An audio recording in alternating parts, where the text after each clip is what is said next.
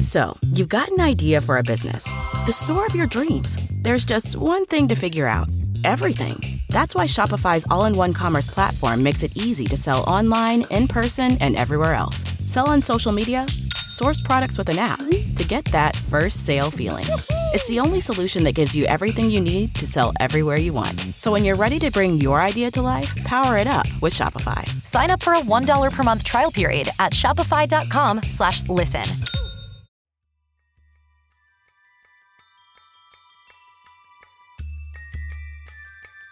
Mixed behind all this for us in Sweden is the fact that we used to be number one when it came to exporting music with ABBA, and now we're number one when it comes to exporting violent criminals.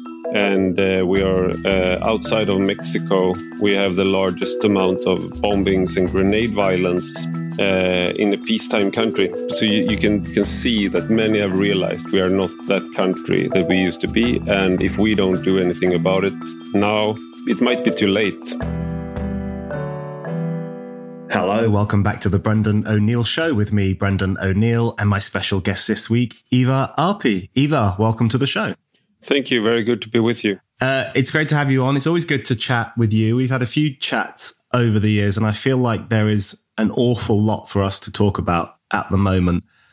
You, for listeners who don't know, you are a prominent writer in Sweden. You're a Swedish blogger, columnist, Substacker, bit of a troublemaker, I would say, bit controversial every now and then. And I think always talking sense on issues to do with Sweden and Europe more broadly. So it's good to have you on at this time in particular. And I want to kick off by asking you about the fallout from the terror attack that Sweden has just recently suffered. So it took place in Brussels, not in Sweden, but it was an attack on a bunch of Swedish football fans. 2 were killed, 1 was injured, carried out by a Tunisian man who we now discover escaped from prison in Tunisia, claims to be associated with the Islamic State. A horrible terrorist attack on Swedish citizens. I believe it's causing shockwaves in Sweden. I wanted to ask you what the response has been in Sweden, what the atmosphere is like. Is it a big issue there? Are people worried now about their own safety?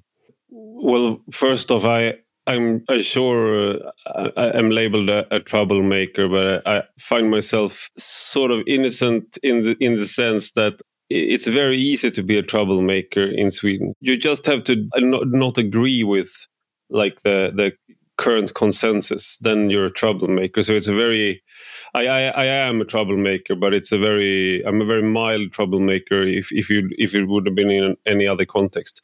But the strange thing with the terrorist attack in Brussels is that it hasn't made that much of a splash, so to speak, in Swedish debate, because it's been so overshadowed by the events taking place in Israel and Gaza and the huge demonstrations we have had in Sweden and ongoing demonstrations in support of Gaza. And then some strange.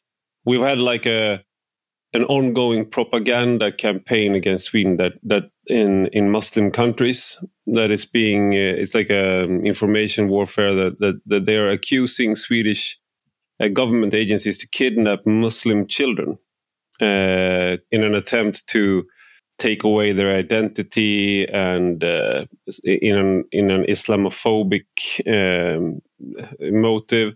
So during these demonstrations, there's been calls for kill all the Jews, basically, and also, how dare you accuse Hamas of kidnapping 20 kids when you, Swedish government, are kidnapping thousands of Muslims? And this is on Sergels Torg in the middle of Stockholm. Thousands of people are turning up.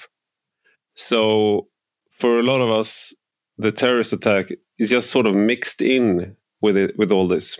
The Allahu Akbar that he shouted when he killed 2 Swedes and injured a third, sort of like just seamlessly, it was from the 7th of October attacks when, of course, the massacre perpetrated by Hamas, they were also screaming Allahu Akbar. So it's been hard to to really sort things out. What are we talking about? Because it sort of blends together.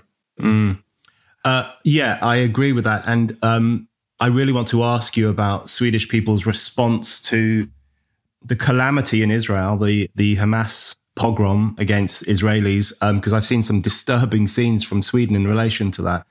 But just on the terrorism in Brussels, I think you're right. It's very easy for these things to kind of blur into each other. Or one thing that I've noticed with terrorist attacks in the UK, and we've had many over the years, very, very serious ones, like the Manchester Arena bombing, which killed 21 mainly young people, an attack in London Bridge, an attack in other parts of London where, significant numbers of people have been killed.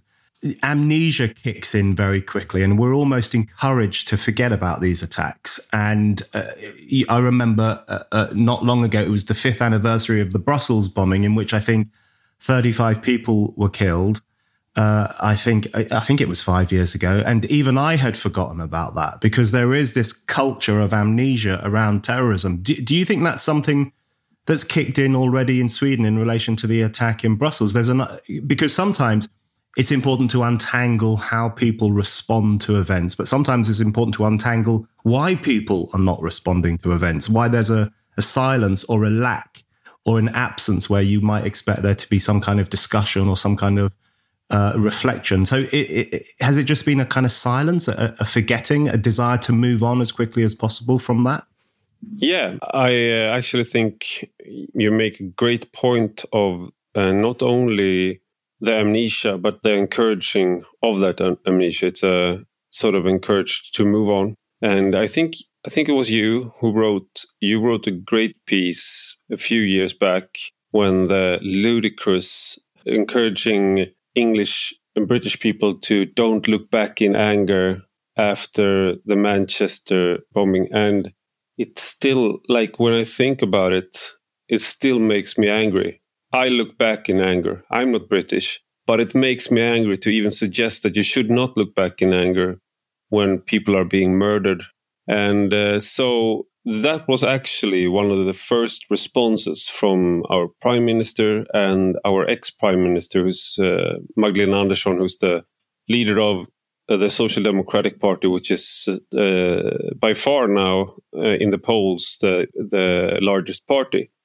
And she said that we should basically manage how we lower the voices, have a nicer tone. And our Prime Minister, Ulf Kristersson, who's the leader of the moderate party, the right-wing party, he said that just because it's legal doesn't mean that it's suitable or it's good to do it. So, and that's one of the things he's been echoing since the burning of the Quran made by an Iraqi citizen. And it seems like it's a reflex. Like now it's not the time to feel anger, and I feel it's the total opposite.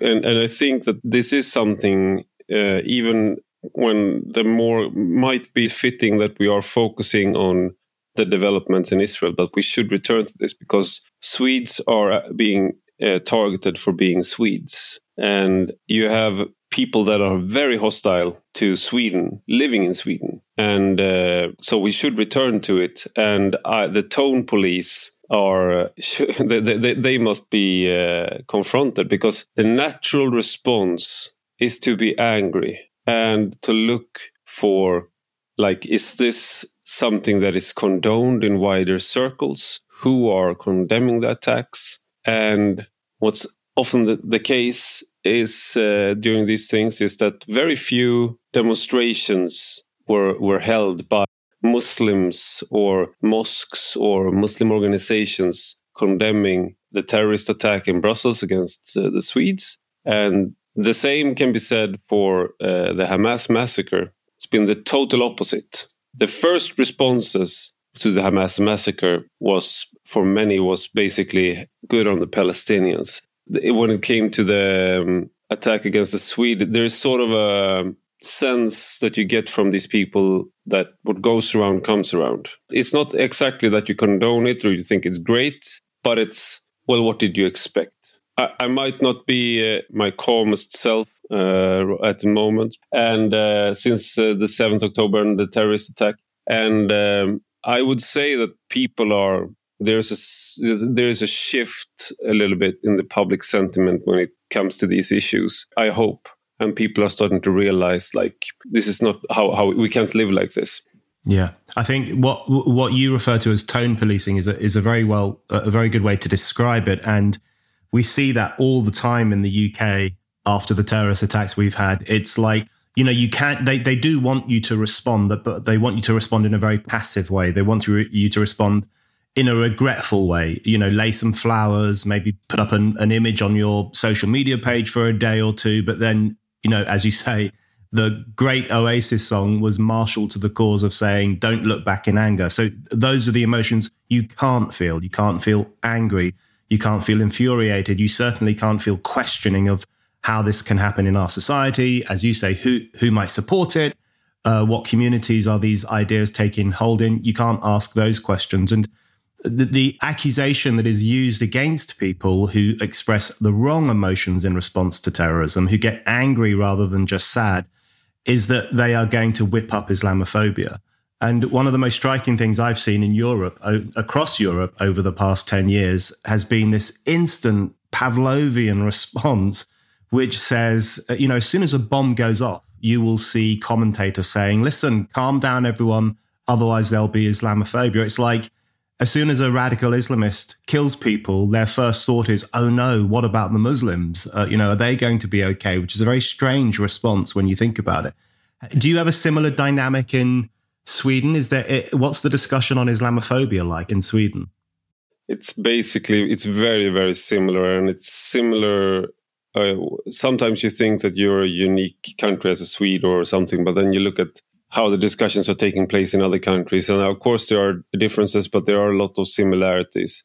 And this immediate response of thinking about how are the Muslims doing when there's an Islamist attack.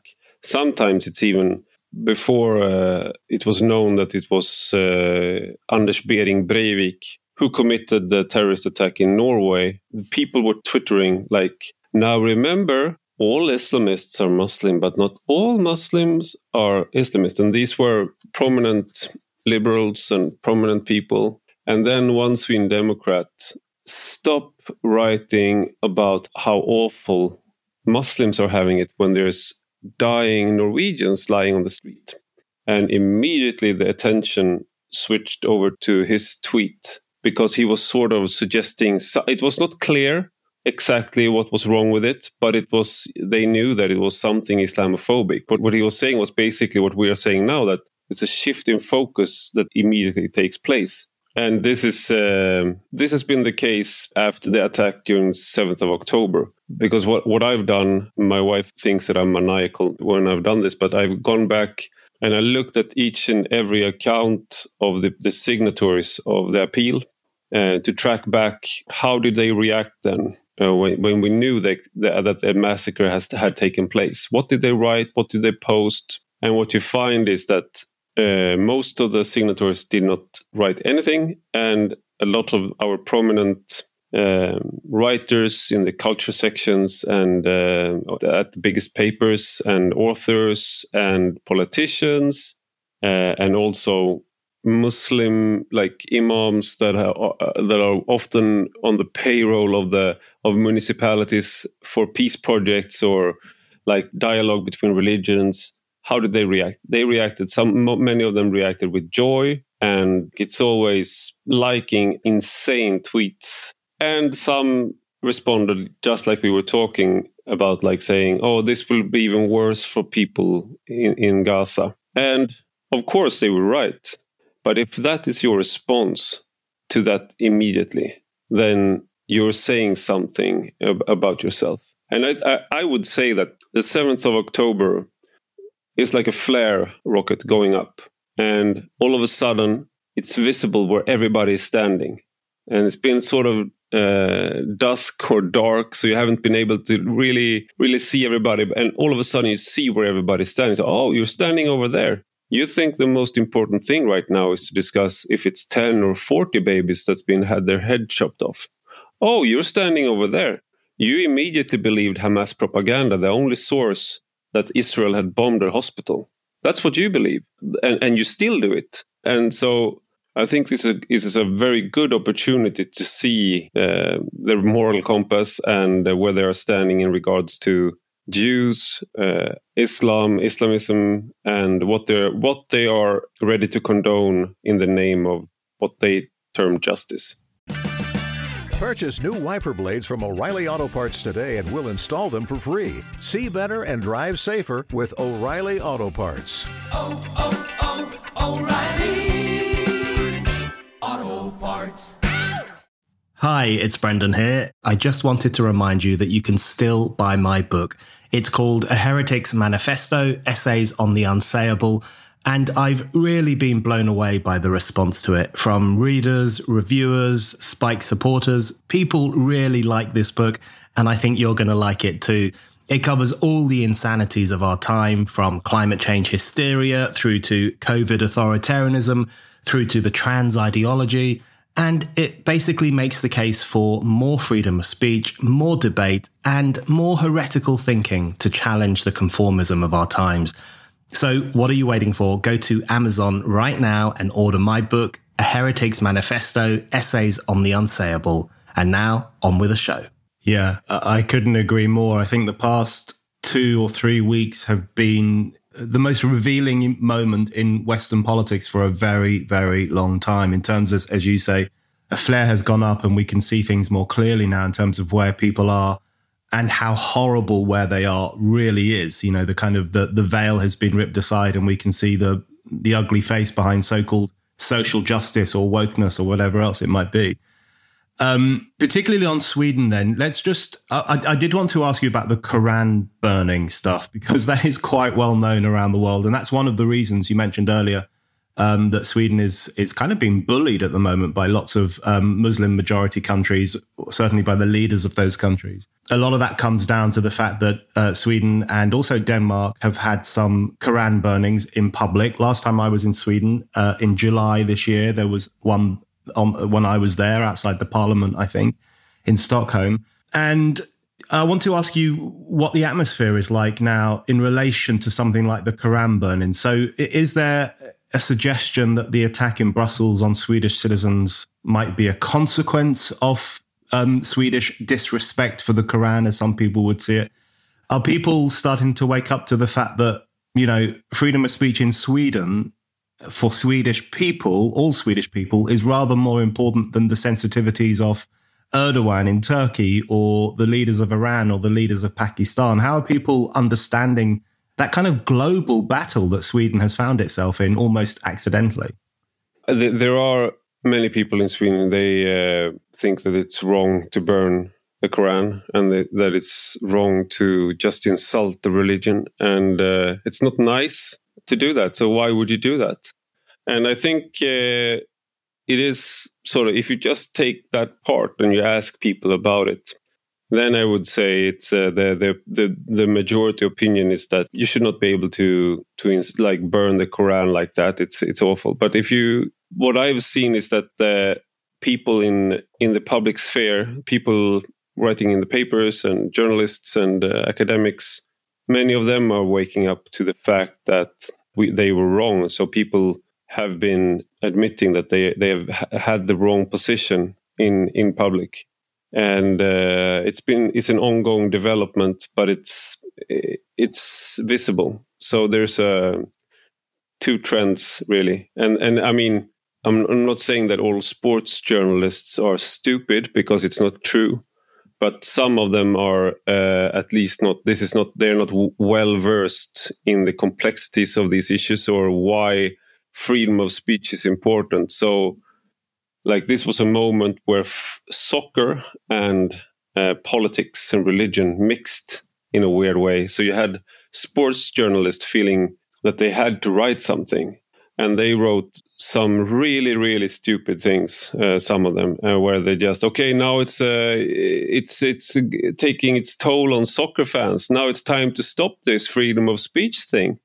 So, but I'm not sure if they will return to the subject and if that made any dent in anything. But it was, you sort of felt like you wanted to take a ball and just kick it very hard in their face, like, shut up and don't write about this ever again.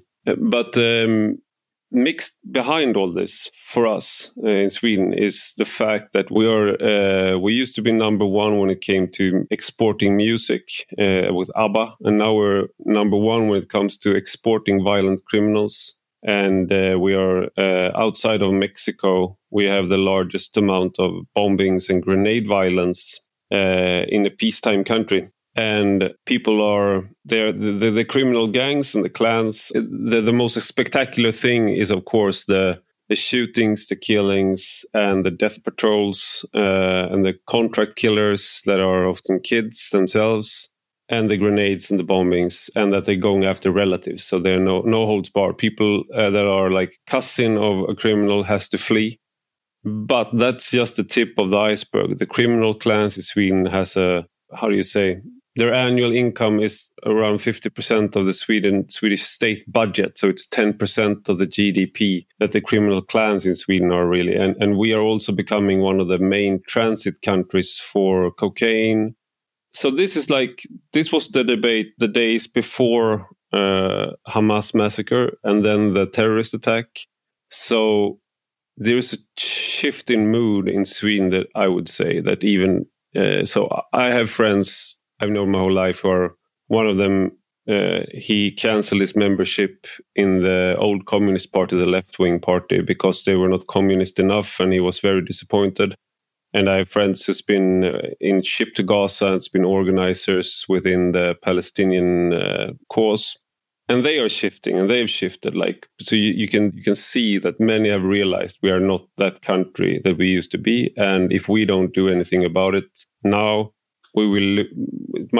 It might be too late. I did want to talk to you about what is happening with Sweden. Actually, that is something I find very, very interesting. I've been to Sweden many times. I love Sweden. I've got lots of Swedish friends. I think it's a great country. Even now, I think it's a great country. But lots of strange and curious and bad things are happening there, and we just have to be very honest about that. And I want to start off by asking you, you've mentioned it already, and we're all thinking about it all the time, which is the atrocity of the 7th of October in Israel and the fallout from that, not only in the Middle East, but around the world. And one of the elements of the fallout have been some pretty shocking demonstrations in America, in Britain, in Sweden, where people have either outright expressed support for Hamas or certainly got very close to doing so. We've seen religious extremists on the streets of London calling for jihad against the Jewish state, chanting Allahu Akbar in Trafalgar Square. And as I pointed out in a piece I wrote, those will have been the last words that many of those families in Israel heard before they were burnt alive or shot to death or whatever else might have happened to them. But probably the most disturbing thing I've seen was from Sweden. I'm pretty sure it was in Stockholm. There was a large demonstration, pro-Palestinian in quote marks. Really, these are all just anti-Israel, at which people were chanting "No Zionists in our streets." To me, that was incredibly chilling, because you don't need a PhD in semantics and language to know what was being said there. It was essentially, we don't want the Jews here. That's what people are saying when they're saying "No Zionists in our streets." You know, Sweden is not a Zionist country. It is not governed by a Zionist nationalism. So when people are saying "No Zionists in our streets," it's pretty clear what they mean, isn't it? And that's quite chilling, I think. From the ocean to the sea, Palestine will be free. I mean, it's where's Israel in that equation? Couldn't see it there from the river to the sea. I mean, it's the strange thing is that many of the people who have been warning that the 30s are here again, and like they're meaning, of course, the German 30s, and now this is how the 30s began. This is how the 30s began. Many of them are nowhere to be seen. They are not writing about this, and the response has been very muffled or strained or nothing at all. And because, of course, they have their lesson, what they took away from Never Again was a majority must never be too critical or targeting a minority. So the lesson they took away was that if it's a minority doing this chanting and standing for anti-Semitism, their hands are tied behind their backs, really. But of course, what many Jews took away from Never Again is that they didn't want to be massacred or the victim of a genocide again. So there's two different ways, and much of the left is on the we have to have intersectional analysis. That was basically the takeaway from the Holocaust for them. And for many of us, basically on the right or many Jewish people, they just feel like it should be okay to be Jewish and walk around in the streets of Sweden. And the sad truth is that you can't, or you take a huge risk. And which is led by an imam and his wife and a few others, and they had like a cooperation together with the Jewish organizations there.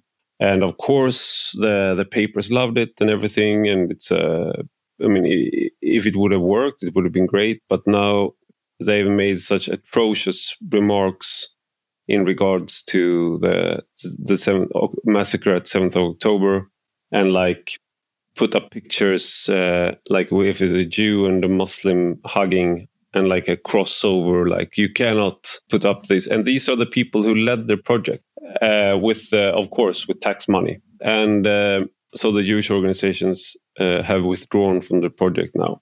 I think this is the main problem here, is that the left, and not just the left, but the whole of society feels that it can't really criticize. It can't do something about it. So I was at the newly opened Holocaust Museum in Stockholm, where I interviewed Jonathan Friedland, who wrote a great book called The Escape Artist about Rudolf Verba, who escaped Auschwitz, one out of maybe 5 Jews who escaped Auschwitz, out of a total of 5. And he was the one who warned the world about the extent of the extermination of Jews and the machine, and saved lives of hundreds of thousands of Hungarian Jews. But in any case, that's what we can do. We have like Holocaust museums, we have remembrances, everything. But if it's not a neo-Nazi, and if it's not from the majority population, then like the answer is we don't have any answers then. So you can pour how much money you want into a Holocaust museum, but if you can't keep Jews, actual living Jews, safe on the streets in Sweden, then what the hell are we doing? Yeah. That's very well put, and I really agree with your point about, they use the specter of the 1930s all the time, the left and so-called progressives in political discussion, and it's almost like to them everything looks like the Holocaust except the worst attack on Jews since the Holocaust. Then you can't talk about the Holocaust, you can't talk about the 1930s, and in fact, in the week that we're speaking, The Guardian has published a piece saying the way in which Israel is talking about the 7th of October is an example of Holocaust exploitation. So there's this piece accusing Israelis of using the language of the Holocaust, for example, by saying that the 7th of October was the worst attack since the Holocaust, which it was. That's now being branded as Holocaust exploitation. And this is a newspaper, The Guardian, which has compared the vote for Brexit to 1930s Europe, which compared Trump to Hitler, which said that Islamophobia is a new form of fascism. And something really, I think, profoundly sinister and troubling is happening, which is that the Holocaust is being liberated from the Jews. So it's no longer their thing. It's no longer their experience. It's no longer a part of their history and, of course, human history.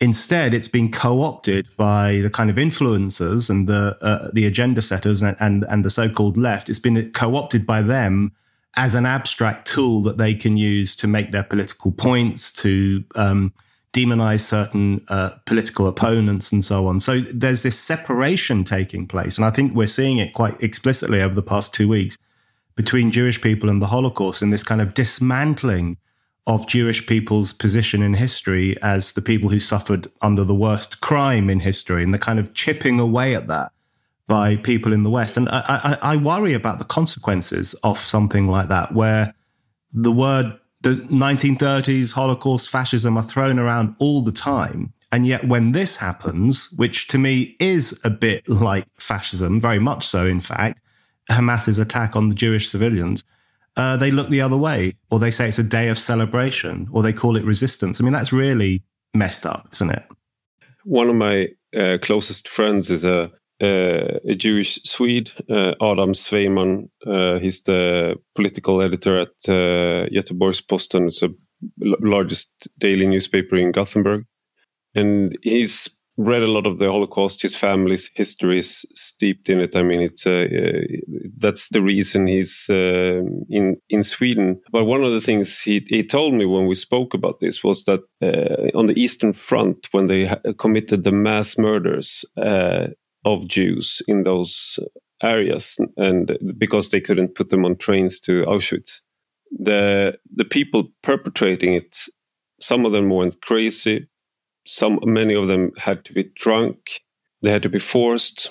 Some deserted and were shot themselves. I mean, I'm not saying this happened with everyone, but many of the Nazis perpetrating the crimes were unhappy with doing it. They were not the die-hard ideologues of the SS, perhaps.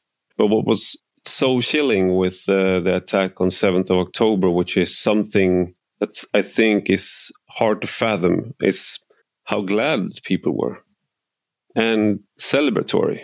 And one of the killers called his dad from a phone that he had stolen from one of his victims, and he bragged and he said, "Father, I've killed 10 Jews. Be proud of me, Father."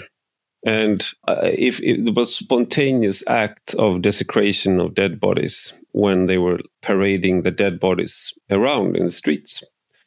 And I think that what part of the Holocaust was that it was a part of denial. They knew, many of the people who lived close by. Now we know, and we knew back then, but they knew what was happening. And yet they didn't do anything, but they tried to deny it. There was a part of denial. And so this is, I mean, I'm not saying that this is worse than the Holocaust, because of course it's a unique event, and the scale of it is much, much larger. But there's a sinister quality when it comes to Islamic terrorism and Islamism that the mind almost is reeling to, can it really be this sinister, the level of it? And I'm sometimes I think that many of the left have a hard time. It's harder for them because these are the oppressed, these are the wretched of the earth, these are the subaltern rising, and then to take in the level of evil that they commit, that they are not the saints, they are not the freedom fighters. It might cause havoc to the whole way you see, or your whole worldview. So it's harder for them. So they label Hamas right wing, for example. It's a common phrase. It's a right wing. They are conservative. Yeah, I want to see Roger Scruton, what he would have said about that. I mean, it's so strange how they try to apply those things. And but I think it threatens the left's worldview more to a degree. Yeah, it's extraordinary what you say there about the glee that some of the Hamas terrorists seemed to take when they were carrying out their massacre. It was really extraordinary. And what was remarkable was that they wore GoPro cameras, they filmed it, they put some of the scenes up on Telegram.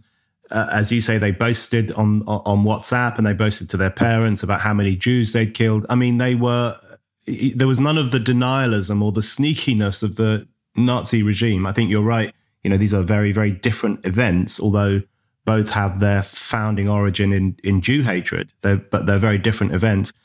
But it's striking that, you know, the denialism that the Nazis engaged in, trying to hide the truth of what they were doing, was not visible here. Instead, what we had here was celebration and pride in the fact that they were killing Jewish people, and makes it so twisted and concerning. I want to ask you about another response in Sweden to that horrific event.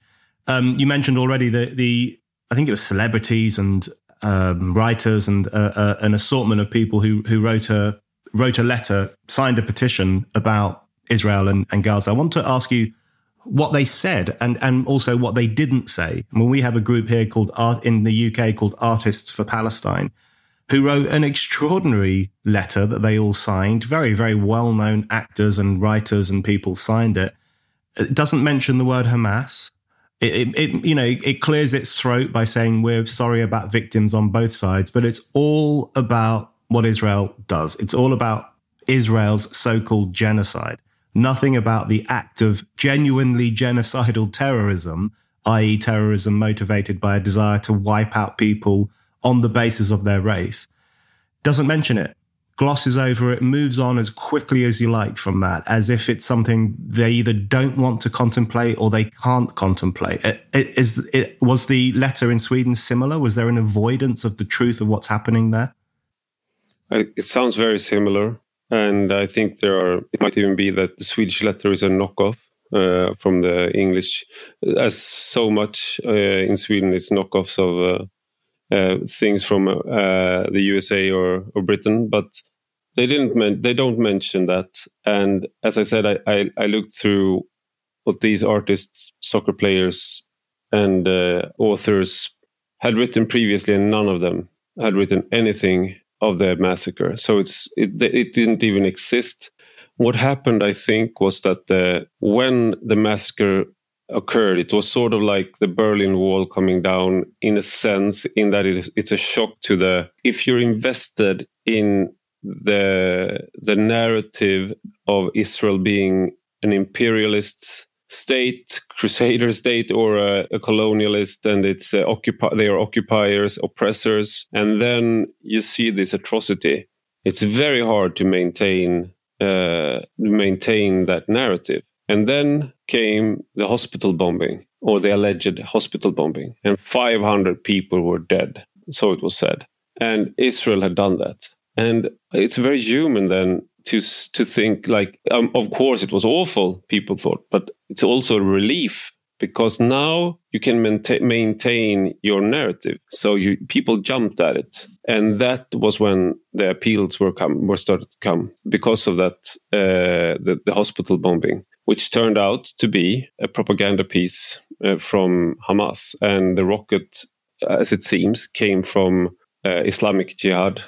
So because, of course, they are using substandard rockets, because they are using materials that are should be put to better use for weapons, and they're building bad rockets. So that's why they made these appeals, and they didn't care. And then it's just what is the safest possible way to say end the suffering of the world? That's the best. World peace now, that's also good. But then stop, the children haven't done anything in Gaza. And of course that's true. But when you enter, if you concern yourself only with looking beautiful, sexy, making good music, or kicking a ball around, that's fine. It's fine. It's not fine. I'm not fine with the way our culture is, but let's say it's fine. But when you enter the political world, you are obliged to know the issue. And if you don't, you're dangerous. You're using your clout from another world, and you're using it, and you're making the world worse. It's not innocent. It's not empathetic. It's not compassionate. You're being used for a propaganda machine. And you're too stupid or too ignorant or too uninterested to even care. And that was what happened here in Sweden. And so, some people know precisely what they're doing, but many of them don't. But that's not an excuse. Get ahead of postage rate increases this year with Stamps.com. It's like your own personal post office. Sign up with promo code PROGRAM for a 4-week trial plus free postage and a free digital scale. No long-term commitments or contracts. That's Stamps.com, code PROGRAM. If you're a regular listener to this show or a regular reader of Spiked, why not become a Spiked supporter? Spiked supporters is our thriving community of people who donate to Spiked. Anyone who gives £5 or more a month or £50 or more a year can become a Spiked supporter and get access to lots of exciting perks. Spiked supporters can comment on articles, get free and discounted tickets to events, get a discount on all items in our shop, and bookmark articles as you browse. This is our way of saying thank you to all of you who fund our work. Spiked is completely free, and yet you still hand over your hard-earned cash to make sure that anyone, anywhere can read us and listen to us. We're incredibly grateful for your generosity. If you don't give to Spiked yet, now is the perfect time to start. Just go to spiked-online.com/supporters to set up your donation and your Spiked supporters account. That's spiked-online.com/supporters. Absolutely. I want to ask you about identity politics and identity politics in Sweden, because it's not something I know much about in the Swedish context. My understanding is that Sweden has traditionally been a homogenous country. It worked on that basis that, it was a pretty well-contained country with a world-famous welfare state or a system of government assistance, consensus politics, and so on. But I think, I know things have changed quite a lot over the past 5 or 10 years, maybe longer. But one of the things that struck me since the 7th of October, but I've been thinking about it for longer than that, is the way in which identity politics has rehabilitated not only racial thinking more broadly, but anti-Semitism specifically. Because as you were saying earlier, they look upon a conflict like the one in the Middle East as the wretched of the earth versus the imperial aggressor. They manifest their obsession with privileged and oppressed onto every issue. You're either in this box, you're oppressed and therefore you're good and you deserve our sympathy and our support, or you're in this box, you're privileged and you deserve hatred and contempt. Now, of course, they say that in relation to the Middle East, and they've been saying it there for many years, but they say it in relation to domestic events at home as well. Muslims are oppressed, trans people are oppressed, and so on. But white men, heterosexual, Jewish, the hyper-privileged ones in our society, the Jews, they're problematic. So they rehabilitate an anti-Semitic atmosphere. I wonder if you think there has been, alongside the problematic rise of radical Islam in Sweden and other European countries, have identity politics contributed to this new racism as well, especially to the return of anti-Semitism? Yes, but I would say that it's if your worldview consists of the 7 ways to be discriminatory in according to the discrimination laws that were enacted in 2009 in Sweden. I think it's 2010 in Britain, but they have had similar consequences. It's very hard to combat the existing anti-Semitism because, and this is a way, like if you go on a ground level, many teachers are saying and are bowing down to the demands of their students that why are the Jews so special? Why is the Holocaust so special? Why don't you talk about the genocide being perpetrated against the Palestinians, the Nakba in 1948? And many teachers have no answer, and some of the answer is maybe we should update. We should update how we talk about these things and be more integrate the concerns of our new constituents, our new citizens. And I think instead, you should double down. Of course, if you're going to be integrated into the Swedish society, you have to be integrated into the way we talk about history and the lessons. Of course, there are things that you should learn about other people's traumas and everything, but the way it's been used, identity policy being used, is basically to delegitimize the Jewish history and the teaching of the Holocaust.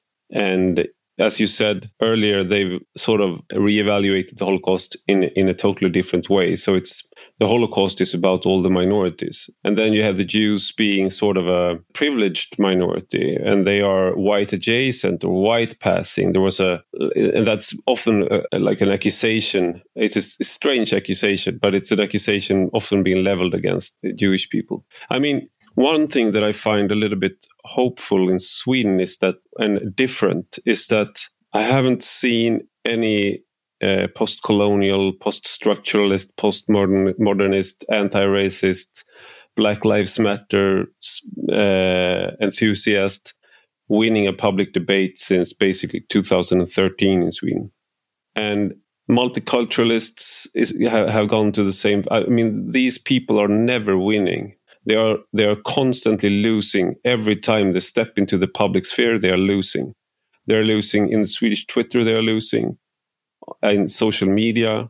They're losing in the media, in the mainstream media, in the politics. But they are very strong still within the governmental agencies, and they are like zombies. I mean, and you have these people, and this is a sort of a connection because these people are running things at the university. Their theories are how the discrimination laws are being enforced at the universities, in the governmental agencies, and even in businesses. And they are also, if you look at their social media accounts during the 7th of October, they are celebrating the massacre.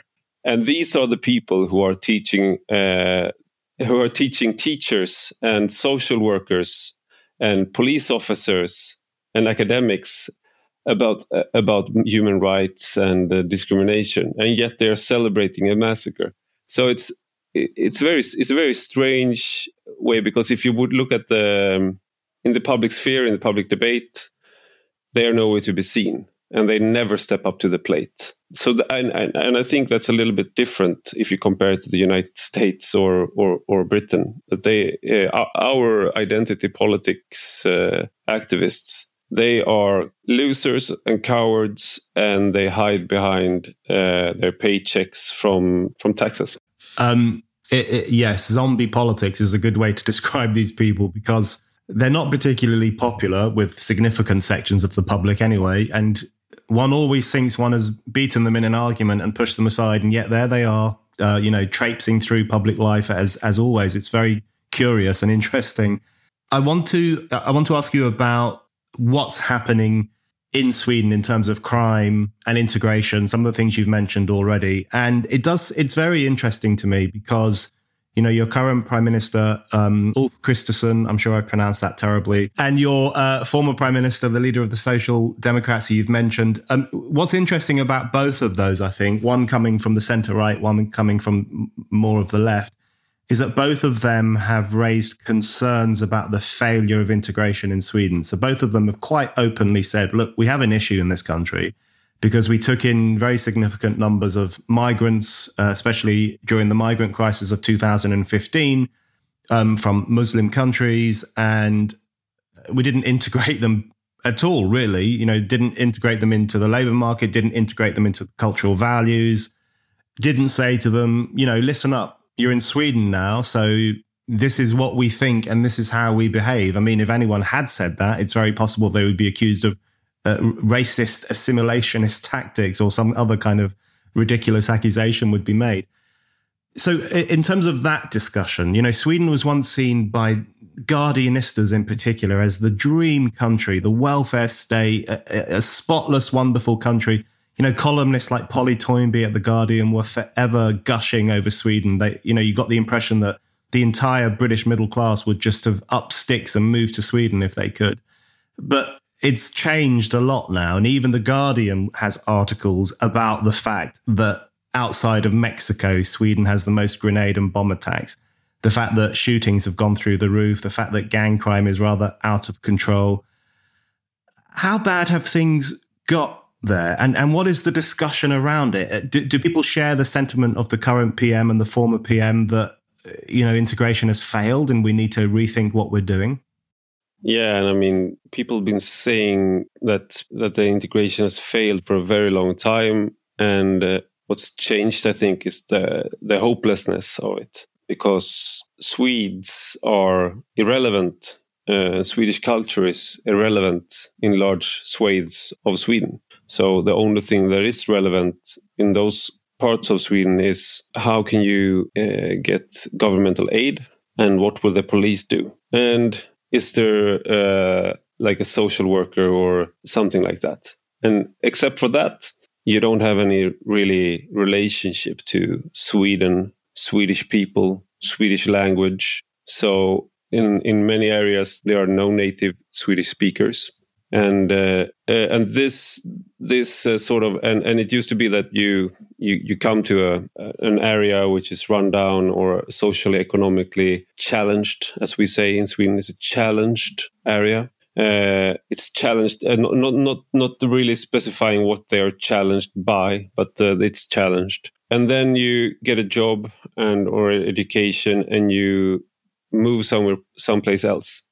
But what's happened in Sweden the last 2 decades, and especially the last 10 years, is that you get stuck.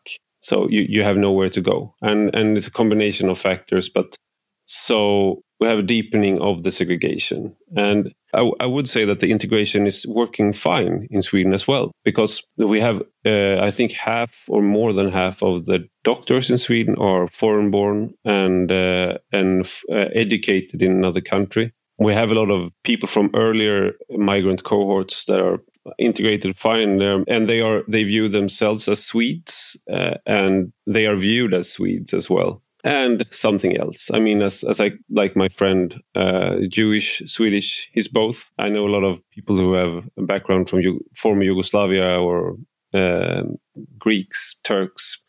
They are viewed as, of course, you see that they have roots from somewhere else. But culturally, I would say that some of these sort of stereotypes of we are so tolerant and we take people in, some of it is true.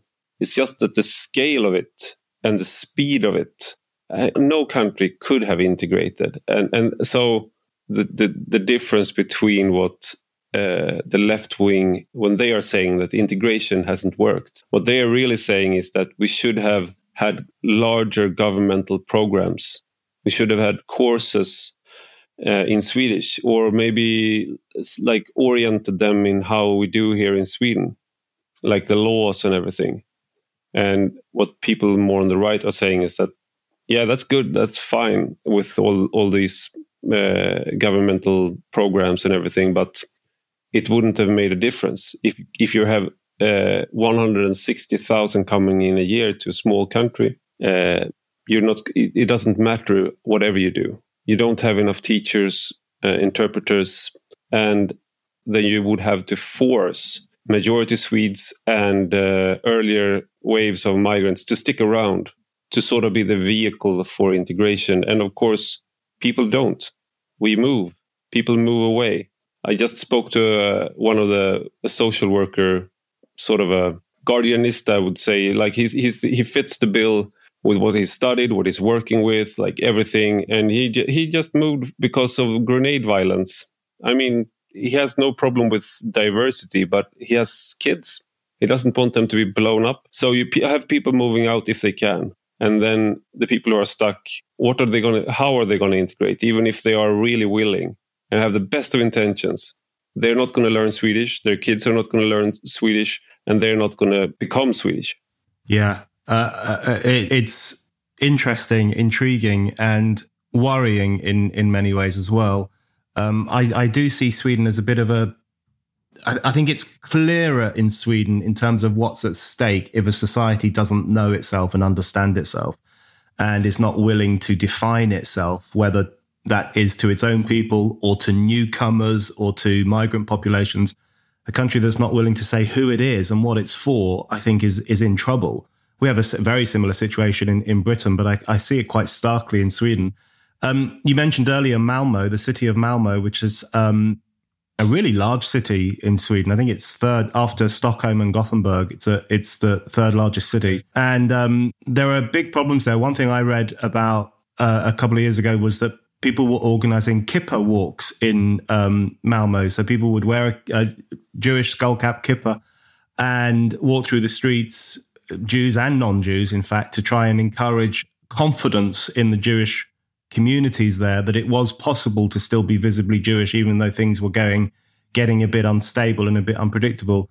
We've seen also in Sweden, there have essentially been Islamic riots. There have been uprisings of Muslim youths, especially in response to the burnings of Qurans, and there have been very serious riots in recent years.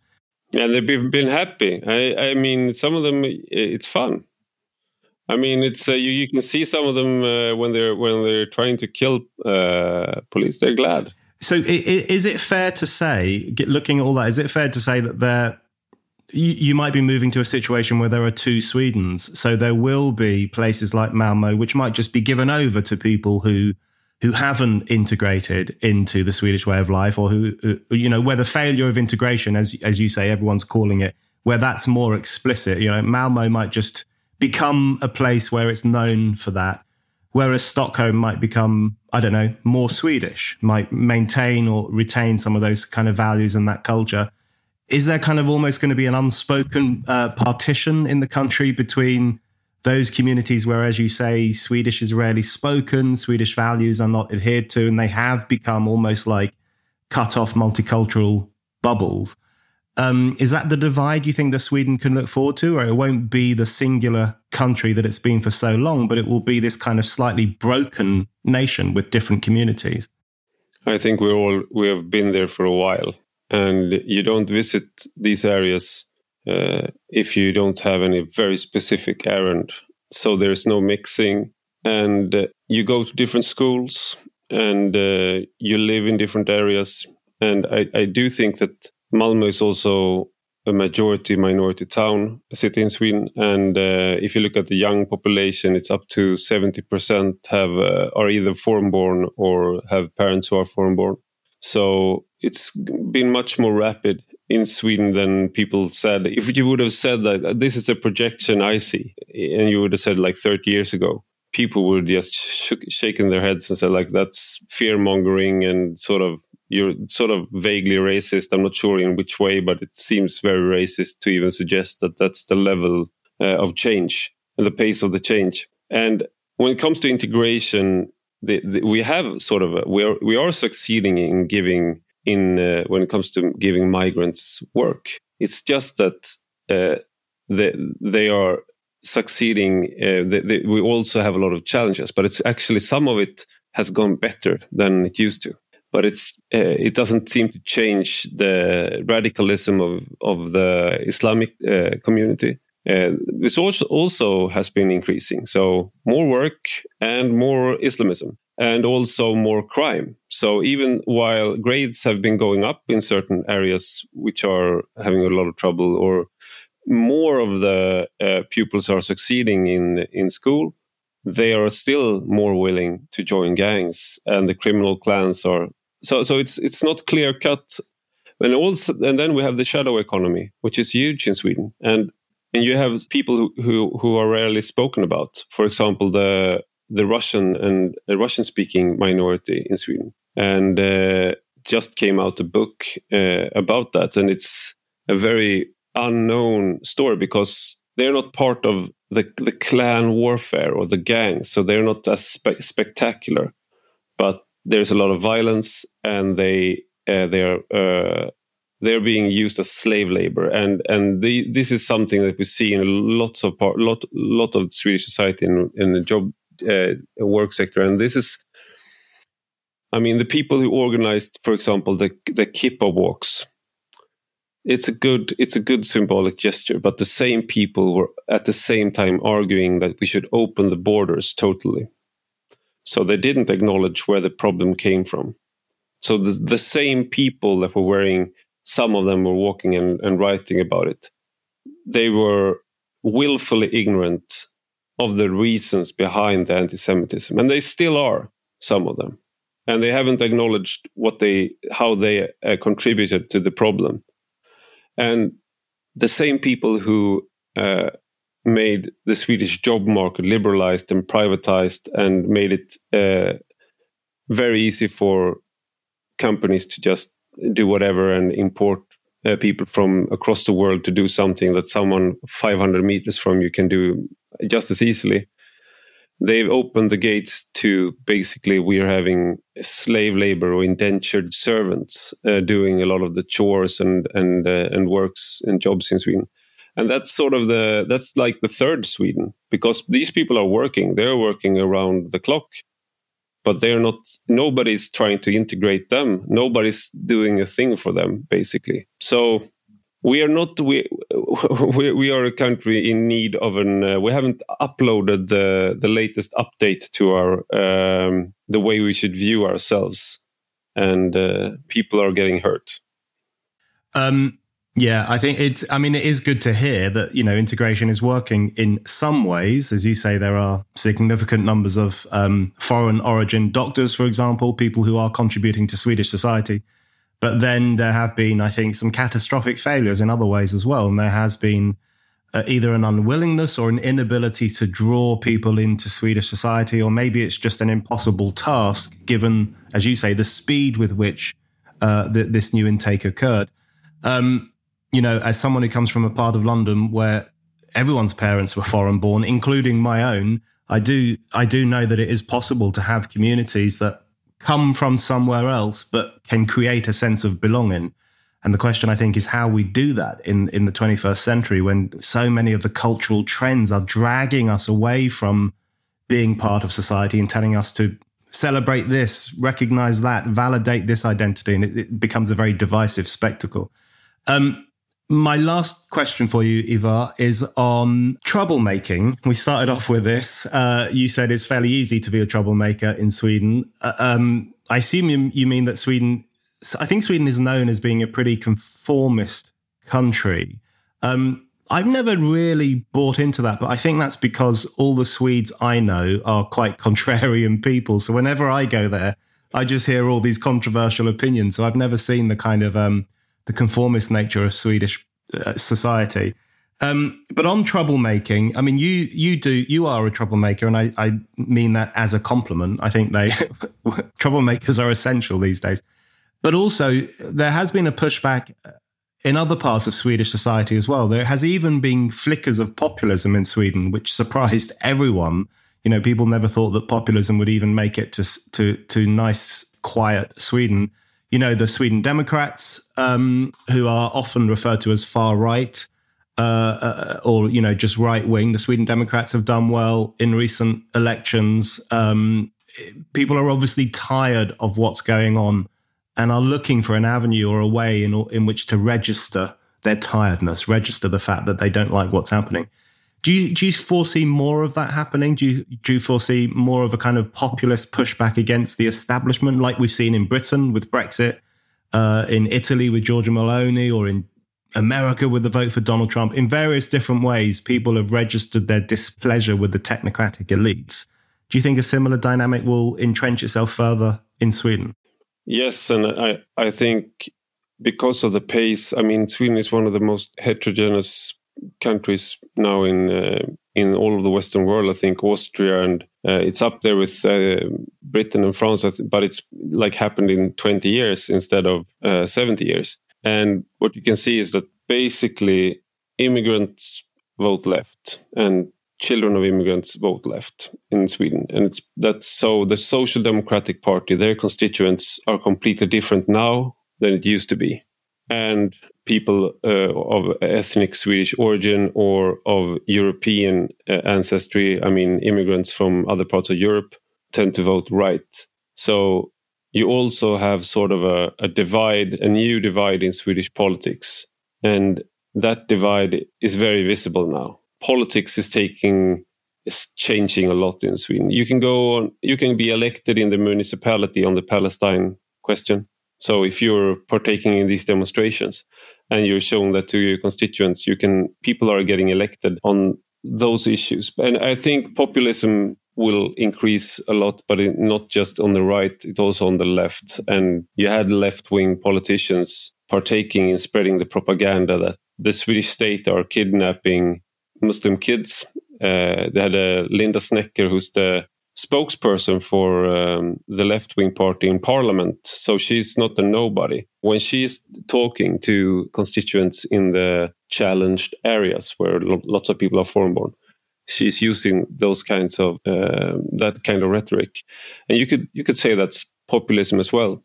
And you can also see that the more agrarian parts of Sweden have turned from the old. We, of course, have a proportional electoral system, so we have more parties than you have. But it used to be that the center party is the old Farmers Coalition Party, and it used to be huge because there were a lot of farmers, and now they've shrunken. But in the countryside, they used to be big. But now we can see that the Sweden Democrats has taken over that role. So you can see all the cities are red, and then the rich suburbs where there's a lot of people, they are blue.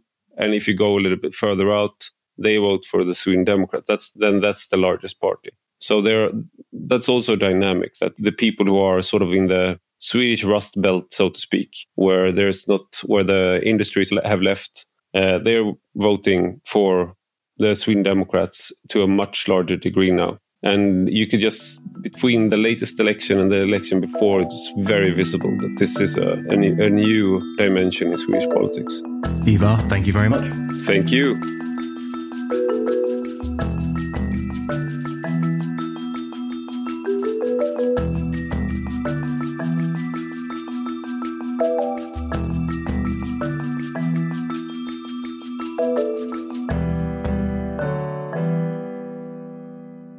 Thank you for listening to The Brendan O'Neill Show.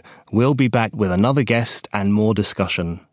Don't forget to subscribe, and in the meantime, keep reading Spiked at www.spiked-online.com.